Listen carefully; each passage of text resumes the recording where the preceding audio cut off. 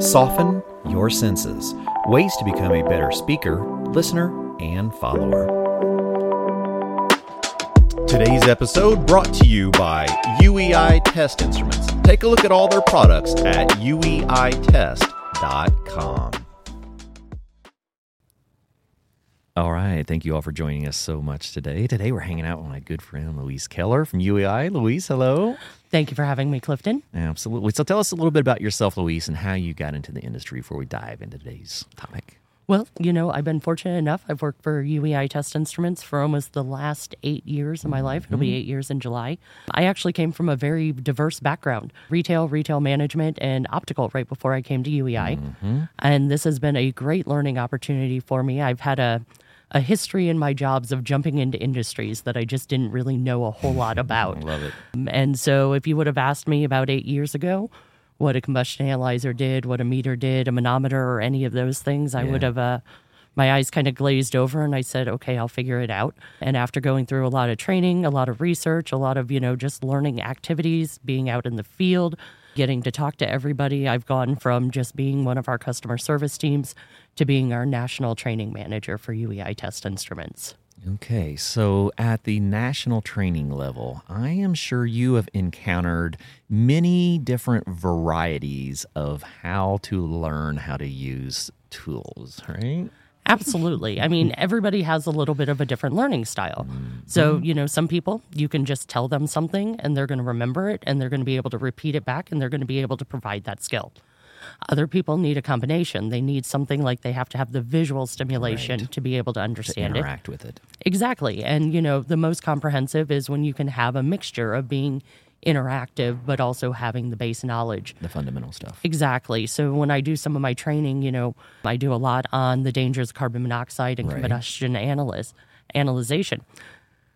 The best classes are when I get to do something like go through our PowerPoint slides so you have the basics. Right, so you can see. You can see. But then when we get to go out into the lab and actually perform a combustion analysis. You get a touch. Exactly. Because. And you get to hear. Yes. All right, now I'm in. All right, because you know what? I felt like it for me when I came to the industry, there were a lot of puzzle pieces. That's right. And they were all just scattered out there on the table, and you didn't know where the edges were. You couldn't find the middles. You couldn't. And then all of a sudden, you start putting it together, and then one day, the pieces all just magically click for you. Yep. And it's that combination of having the audio, the visual, and being able to get out there and actually do it. Now, one thing that I personally, maybe it's just my own perception, but one thing that I see out in the industry is a tendency for us not to be willing to accept new technologies very comfortably. And my personal opinion is that, as we were, let's say we were growing up, we were learning the industry and we were taught a certain particular way, and we connected to that learning because maybe it interacted to us all visually, physically, and audibly. And so we made a connection to that learning style. So even though technology is transitioning, maybe we are not comfortable teaching new technology because what resonated to us may resonate differently to a newer generation of technicians. Is that something that you see on a national level? I do. And, I think it's one of those things is that the next generation that's coming up, they grew up very differently than what I did. Yeah. One of the things that I see a lot of times is that we want to go back to the old technologies because they had the fundamentals. Right. At the end of the day, whether you're using something that has an analog gauge or you have something that's a digital gauge or a wireless gauge, the numbers aren't going to change. No. It's just how you're looking at it. Yeah, exactly. And I think we need to change our perspective and maybe look a little bit to those future technologies. One of the examples that I like to use is that you don't need to know how an abacus works to be able to use a calculator. Oh, yeah, that's a great one. A calculator works. You understand the principles of your addition, your math, your addition, subtraction, multiplication, division. But how that calculator actually works, it's going to give you the same numbers at the end of the day. Exactly. So going back to learn that old technology just kind of seems like a little bit of spinning of the wheels. Right. So why not move to the newer technology? And the next thing is the new generation, the next generation that we're teaching, that we're cultivating. everything's tied into smartphones right now. Absolutely. It's in some kind of digital technology. There's just no way around it. And Right. I mean, I think we're all probably guilty of it. Oh, You know, yeah. we have our cell phones. We don't have to remember anybody's telephone numbers, right? No. Our phones do it for When's us. the last time we looked into an actual phone book? Do they still even make those? I haven't seen one in a good while. I mean, they make excellent doorstops, but Right. why? I could just Google Clifton if I wanted to, find something on Exactly. you. And it's the same information. It is. Yeah. So whether it's the same information, we're just digesting it a little bit differently. Yeah. So true. And so I think it's an important part of what our future is going for. I don't need to know how a sling psychrometer actually works. I just need to know how wet bulb or dry bulb and all of that. We can show those older technologies after we've taught them what those meanings are. Right. But get those actual fundamentals down. Yeah, and I can't blame the next generation right now for not knowing some of those things because they've never seen them. Exactly. I can tie that back into, refrigerant charging. Can I teach somebody how to use a dial-a-charge to charge a refrigeration system? Yes, absolutely I can. Can I teach them how to use a set of digital scales and pressures and temperatures to do the same charging? Absolutely. What am I teaching on? The things that are most relevant for the industry and the industry going forward. So it's just a different approach, and we try to help remove some of that stigma of new technologies because we really do have to help our young technicians learn in an environment that is comfortable for them and the way that they can actually relate. Exactly. And I think, the next generation, I think there's an opportunity for them to work so much more faster and efficiently with the new tools.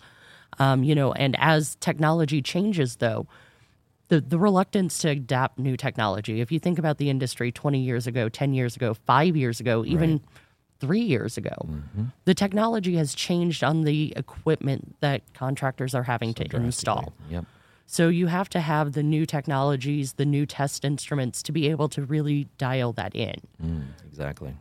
We think about, the performance of a system. Can we measure superheat and subcooling with a mechanical set of gauges and some thermometers? Yes, absolutely. Can we measure superheat and subcooling with a digital set of tools? Yeah. And can I do it in a fraction of the time? I absolutely can. So we're not teaching to unteach the fundamentals. We're just wanting to move the fundamentals into a modern technology. Exactly. And, you've been in the industry. Many of the people out here have been in the industry long enough that, when we're talking about like refrigerants and things like that, there's the old adage of, when we were working on the refrigerant, if it was beer can cold, we were good to go, right? Like, exactly what I'm talking about. Right. Can we use that, though, with the new refrigerants that are out there on the market?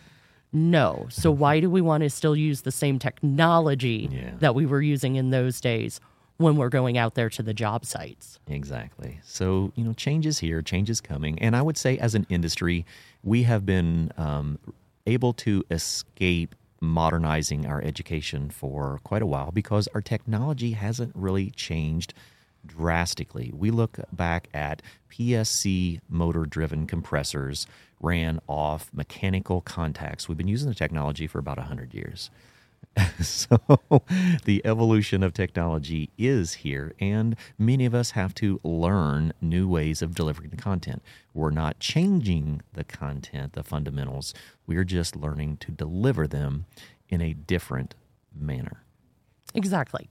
And, one of the things that we like to do at UEI Test Instruments is we like to listen to what contractors, what's going on in the industry.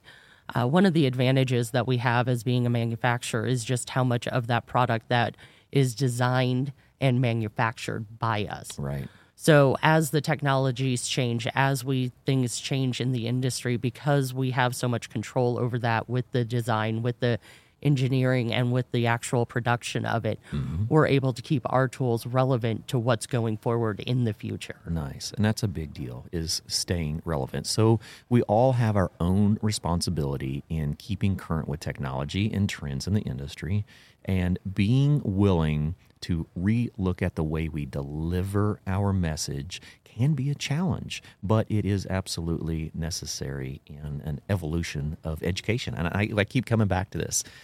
We are seeing an evolution of equipment, an evolution of refrigerants, but we haven't seen a whole lot of the evolution of our education.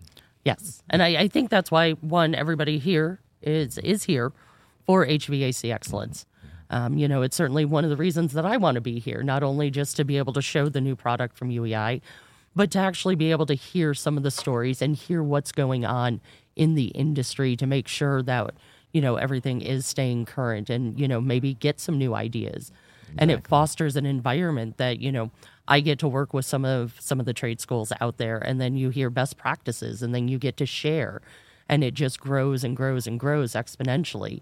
Because we're on the path, but we're unfortunately very short-staffed in the industry right now. I don't think that's news to anybody right now that, more guys are retiring out than able to come in, and, trying to figure out those recruitment strategies and everything like that.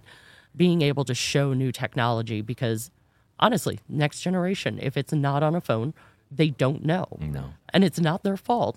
No.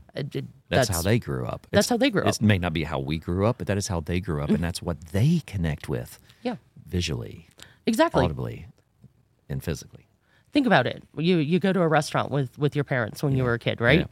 You maybe got a coloring book and some crayons, or you had something to occupy you, right? Go to a restaurant now. Kid sitting there, what's the first thing that mom and dad does? Here's a phone, watch something, play a game. And so that's just how it's been integrated into their world. Right. And so we need to be able to keep up with that. And, I think the industry is headed in a really good direction with that. But it's just being able to change our perspective in how we're teaching it. I had an educator approach me and asked, how do I encourage my youngest, my freshest students coming into my program that this program is right for them? I said, well, I personally like to take a digital manifold, digital tools, digital anything that I have in the shop, walk over, show them, turn them on, let them see what is interacting, and then explain to them that is where they're going to end up after they've learned the fundamentals. Give them encouragement that the investment into the fundamental education will provide them the path to the technology that they are intrigued with. Okay. Yeah, that's a great way to start it. I'm also a big fan of working backwards. Going with the Start all digital. fancy. I'm a big fan of it. I'm and glad working you went backwards. there. I'm going to be honest. I think, as an industry, show the kid the technology on the phone that they can do it this way, and then explain what the past had to offer. Yeah, exactly. When I talk about combustion analysis, we have a digital combustion analyzer out there, right? So any of our C160 series. But when you look at them and you go through it, how many of you guys actually used a wet kit to do a combustion analysis? Exactly. So did you need to know how that wet kit operated before you used it? No. So why not start and then show and talk about all the poor, things that you used to have to do and how far we've come as an industry? Exactly. Because I think sometimes when you start with the previous technology, it's a little overwhelming for the students. Yeah. And so really working backwards seems to work well when I'm talking about it. Because if again, sling psychrometers. Mm-hmm. Do I have to talk about and show you how to swing it around to be able to read the relative humidity, wet bulb and dry bulb? No. Right. But I can tell you the horror stories of what it was like to have to try to use that. Yeah, exactly. All right, I love it. So just new approaches for teaching the same fundamentals and being willing to look at a new generation of learners and trying to help engage them visually, audibly, and physically, the same way we did, learning in our own method that might be different. Exactly. Awesome. Thank you, Louise. Really appreciate your time. Thank you, Clifton. I really appreciated being here today. All right, thank you.